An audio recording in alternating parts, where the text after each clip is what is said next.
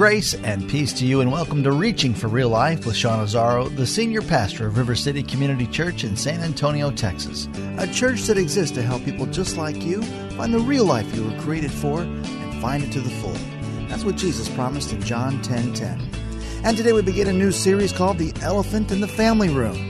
And if you're like most families and you all get together, there's issues and topics that maybe shouldn't be brought up. But here's the deal. Let's deal with those past hurts in light of God's present power. RealLife.org has this full message, sermon notes, and series available for free. If you feel led to bless this listener-supported radio ministry, then please do. There's a place to give at RealLife.org. Message number 1 in this series is called The Big Elephant. Pastor Sean is teaching from Genesis 37 and 39 and the story of Joseph. It's time for Reaching for Real Life Radio. Our series is called Elephant in the Family Room.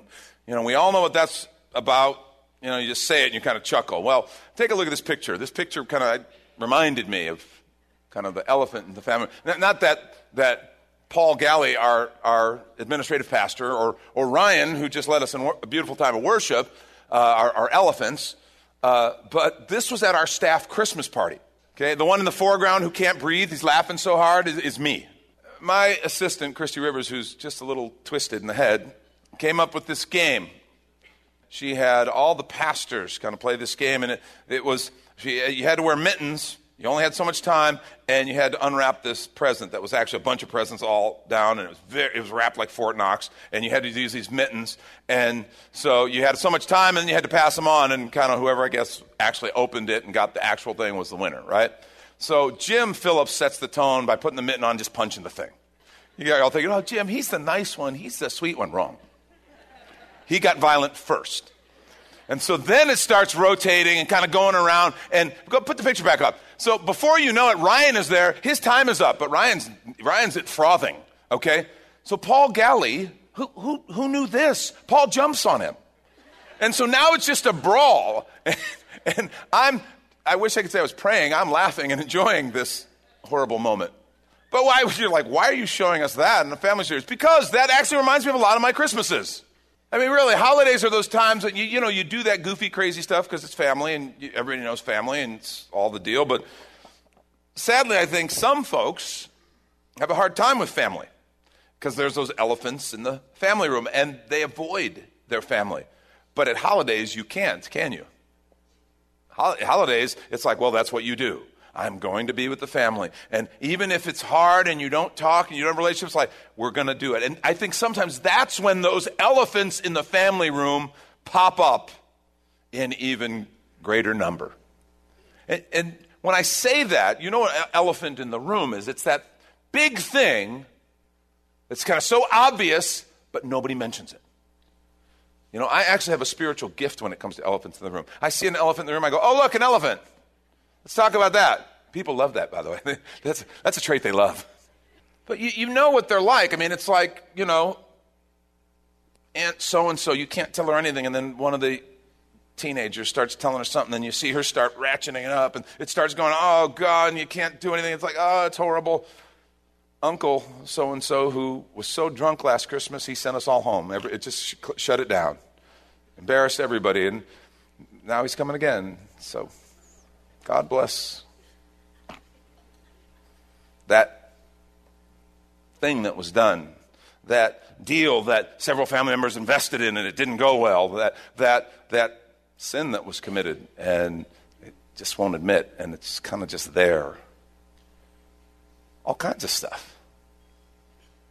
My family, actually, my extended family, was at a restaurant and one of those things came up. And two of the family members started to get emotional. And then they started to get angry. And then they started to get loud. So much so, and other people start trying to quiet down, and no, and manager of the restaurant came through my whole family out of the restaurant. That's not, you're like thinking your family's the only one? No, we've been thrown out of some of the finest places of this city. I thank God Lori and I weren't there. We weren't a part of that because nobody was arrested. And had I been there, we don't know. We don't know where that would have gone, Keeping it real. But there's one elephant when we talk about elephants in the room that stands out. I think it's the big one. In fact, that's the title of the message this morning, is the big elephant. The big elephant. And I want to say there's nothing funny about this elephant. It's the elephant of unspoken or buried hurts. Family hurts. In fact, I think this is generally the root between all kinds of elephants. It's a core idea, I think, behind the phrase elephant in the room. It's one of the reasons we don't talk about those things, because it hurts. Big, obvious things that we can't talk about because someone is hurting in one way or another. And the problem with this elephant, the elephant of hurts, is it travels with us. It goes wherever we go. It refuses to stay in the room because it becomes a part of us. It impacts every relationship, every room that we have, particularly family relationships. It's like, wait a minute, this is an old family hurt from my family of origin, but I brought it into my new family room. And it comes up in that family room. I think it's really important to understand we are shaped by our families. In fact, we did a sermon series once called The People Factory, talking about families, because it's where God chose to bring people from, right? They originate in families. They are raised in families. We are shaped by our families. We're trained in so many ways, whether it's intentional or not, we are trained by our families. Think about it. How to love or not love. We are trained through our families. How we show, express, receive love, we are trained through that, one way or another. Communication. How we talk, how we process, how we listen or don't listen. We're trained just kind of by atmosphere, by relationship, by osmosis, through family. Sharing responsibilities. Every married couple has figured this out. You know, and dating is not the same. Dating is awesome. Dating is important. But when you get married, it gets real. And all of a sudden, those things that you just didn't think to talk about, and you realize, holy cow, this is your idea of sharing responsibilities? Are you kidding? And we're not, marriage is for another talk, okay? I don't want to go too far down that road. The elbows have already started. Stop. Elbow-free zone. Elbow-free zone. But you realize, oh, we said the words, we nodded our heads, but we didn't mean the same thing. Serving, how we serve one another, or don't. Generosity, or not. Conflict resolution. How do we deal with conflict, hurts, things where we disagree? We're trained in that. Social interactions with others outside the family. The list goes on. Everything we do, I think, is impacted in some way by our family of origin. And here's the thing. We can't even begin to talk about all these different things until we deal with the one big elephant in the room, in the family room, and that's the elephant of hurts. It's real, and everybody experiences them. If you have your Bibles, turn to Genesis chapter 45. Genesis 45 is a story, and if you've been around church, maybe you've heard his story. His name's Joseph. And Joseph is known as the favored son. Sadly, favoritism is a family trait that his father, Jacob, had picked up from his parents, Isaac and Rebekah. Jacob had 12 sons. Joseph was the second to youngest. And he was not just the favored, but he was extremely gifted and talented. All of this led to him being resented, mocked, and ultimately hated by his older brothers. And they really did. And one day, they decide to act on this hatred, this animosity that they have.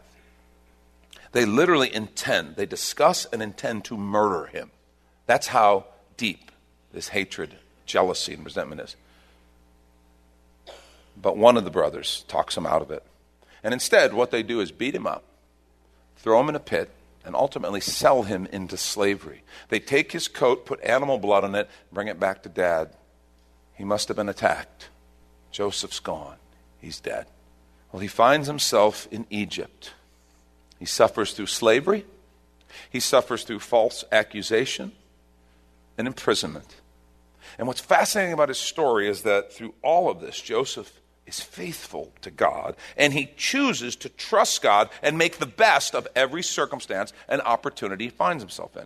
Consequently, God uses these circumstances, difficult circumstances, and he combines that with Joseph's unique gifts to bring him before Pharaoh and ultimately earn him the position of prime minister of Egypt. If you haven't read the story, it's an incredible story. It's in the book of Genesis. You need to read it. It's really good reading. Story of Joseph. So he becomes prime minister, and his primary assignment was, if you remember, building and distributing Egypt's food stores during a terrible famine. And he did an incredible job. Well, one day he finds himself standing in front of the brothers who betrayed him. And they are now in desperate need of food, and they've come to buy some. Well, just imagine. And in the scripture, this incredible drama unfolds as Joseph, who, what's interesting, they don't recognize him. I mean, he's a grown man now. He was a young boy, adolescent. He's a grown man. And he's a powerful man. And they don't even recognize him. And he sets up a series of circumstances and trials that ultimately require them to bring his younger brother Benjamin under threat of prison. Benjamin had been left at home to protect him because father couldn't handle losing both Joseph and Benjamin. But under threat of prison, they have to bring him. And then when Joseph sees Benjamin, they bring him back. The whole story comes to this incredible climax, and it's here in Genesis 45. Let's take a look. Then Joseph could no longer control himself before all his attendants. He cried out, "Have everyone leave my presence!" So there was no one with Joseph when he made himself known to his brothers. And he wept so loudly that the Egyptians heard him. Now, everybody's left the room. It's a big palace. But it was so emotional, so heart and gut-wrenching that they heard him. And in fact, Pharaoh's household ultimately heard about it. It's a big deal. Joseph said to his brothers, "I am Joseph. Is my father still alive?" But his brothers were not able to answer him because they were terrified at his presence. Can you just imagine that moment? Really? I mean, you don't know, had they thought about Joseph? Did they stop thinking? Had they buried that memory? Were they guilty? And so they're sitting here before this prime minister. They've been jumping through these hoops and these weird things. It's like he's manipulating them. All of a sudden he sends everybody out. He starts sobbing uncontrollably. Like you're standing before the governor and he just starts crying, sends everybody out. Judge in court. And the judge sends everybody out of the courtroom. You're the one on trial. And he just starts sobbing. It's like, this can't be good. This cannot be good.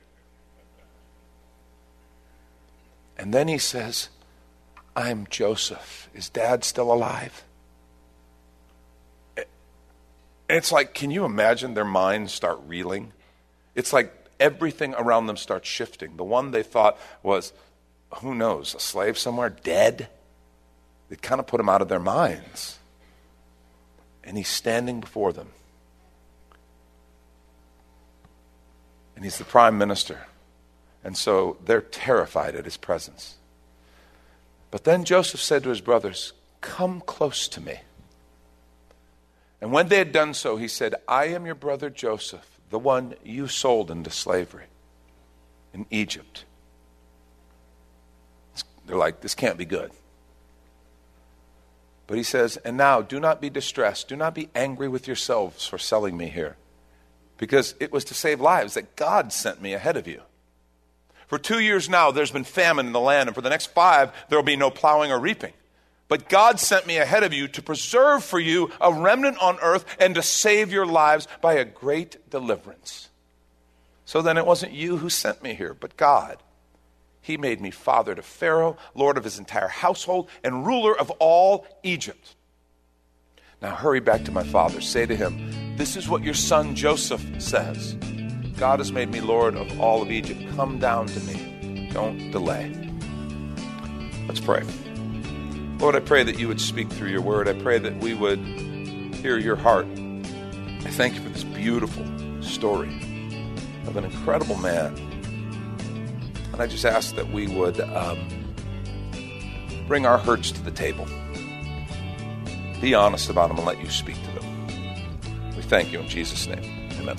And this is when we take a quick minute to remind you you're listening to Reaching for Real Life with Sean Azzaro, a listener-supported ministry of River City Community Church, in this message called The Big Elephant, which is available right now on the sermon page at reallife.org. And while you're there, if you've been blessed by this teaching, your gift of any amount helps this radio ministry continue to help others. Just find the Give tab at reallife.org. And Pastor Sean Azzaro, now an author, invites you to check out his brand new book.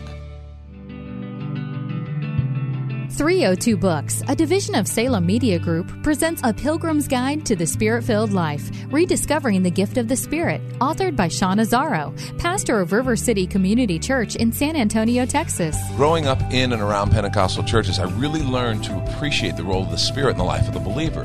But I also saw what I considered to be imbalance and excess in some of our churches when it came to how we taught about the infilling. Now available at Amazon.com, Sean Azzaro shares his most requested teaching and radio broadcast series in a devotional form, encouraging you to embrace the Spirit-filled life.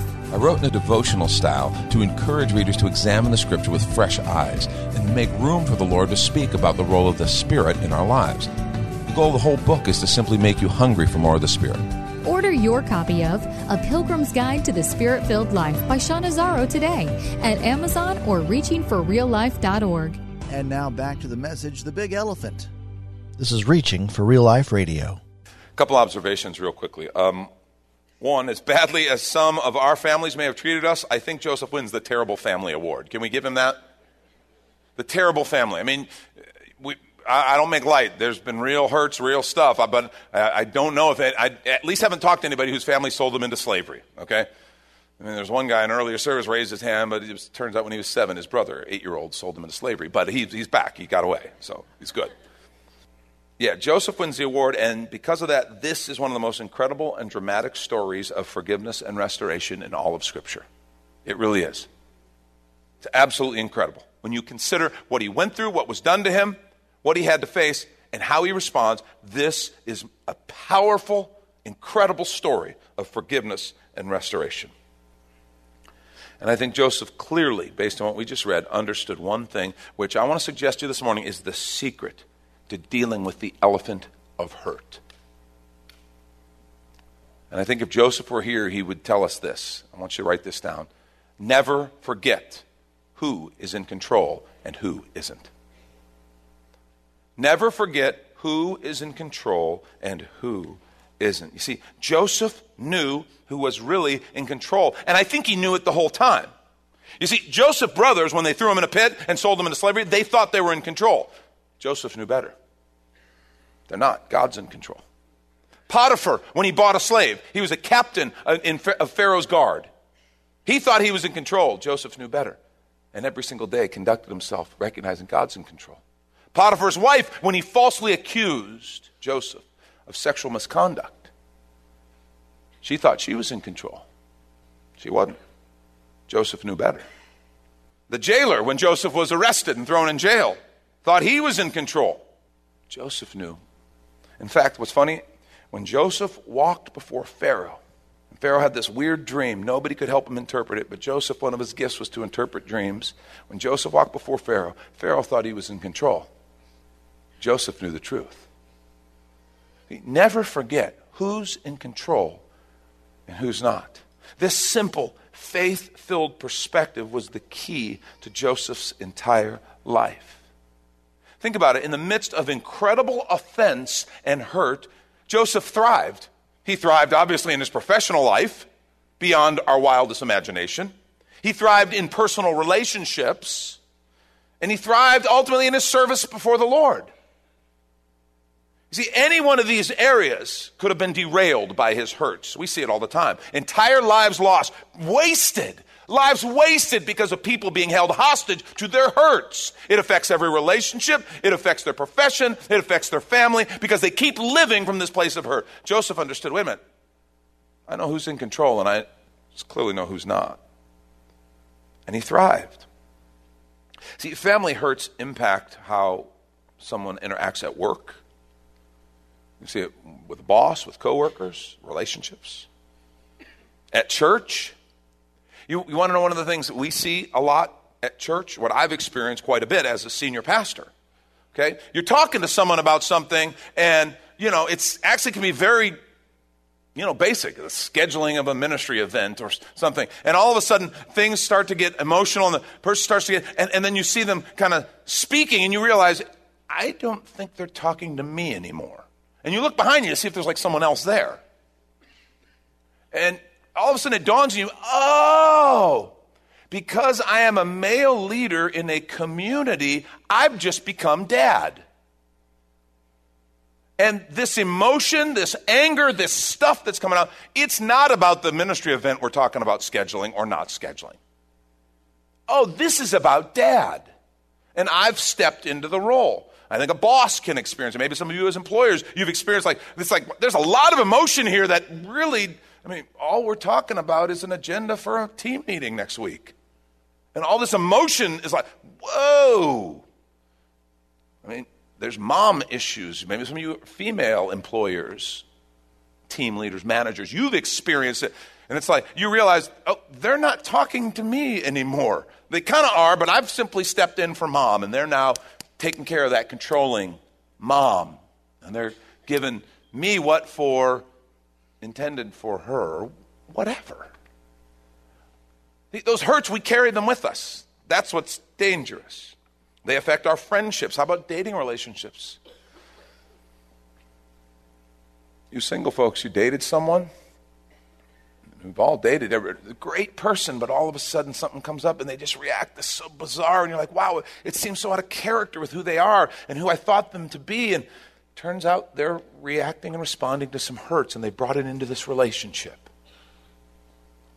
Family relationships. Your current family. Your spouse. Your kids. How you respond to your parents, your siblings. They can all be adapted, changed, I dare say warped by hurts that we bring from our family of origin. A couple things that Joseph did because he remembered who was in control and who isn't. And it really changed everything. And I hope there's some life and some healing in some of what we see in him for some who are hurting here this morning. Number one, Joseph knew how to deal with his pain. Joseph knew how to deal with his pain. You see, Joseph's emotional outburst reveals he was carrying real hurt, real pain.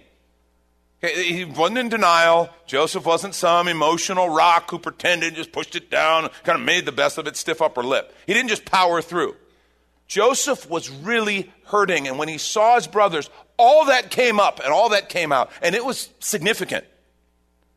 People heard it all over a palace. Word ultimately made it up to Pharaoh and his household.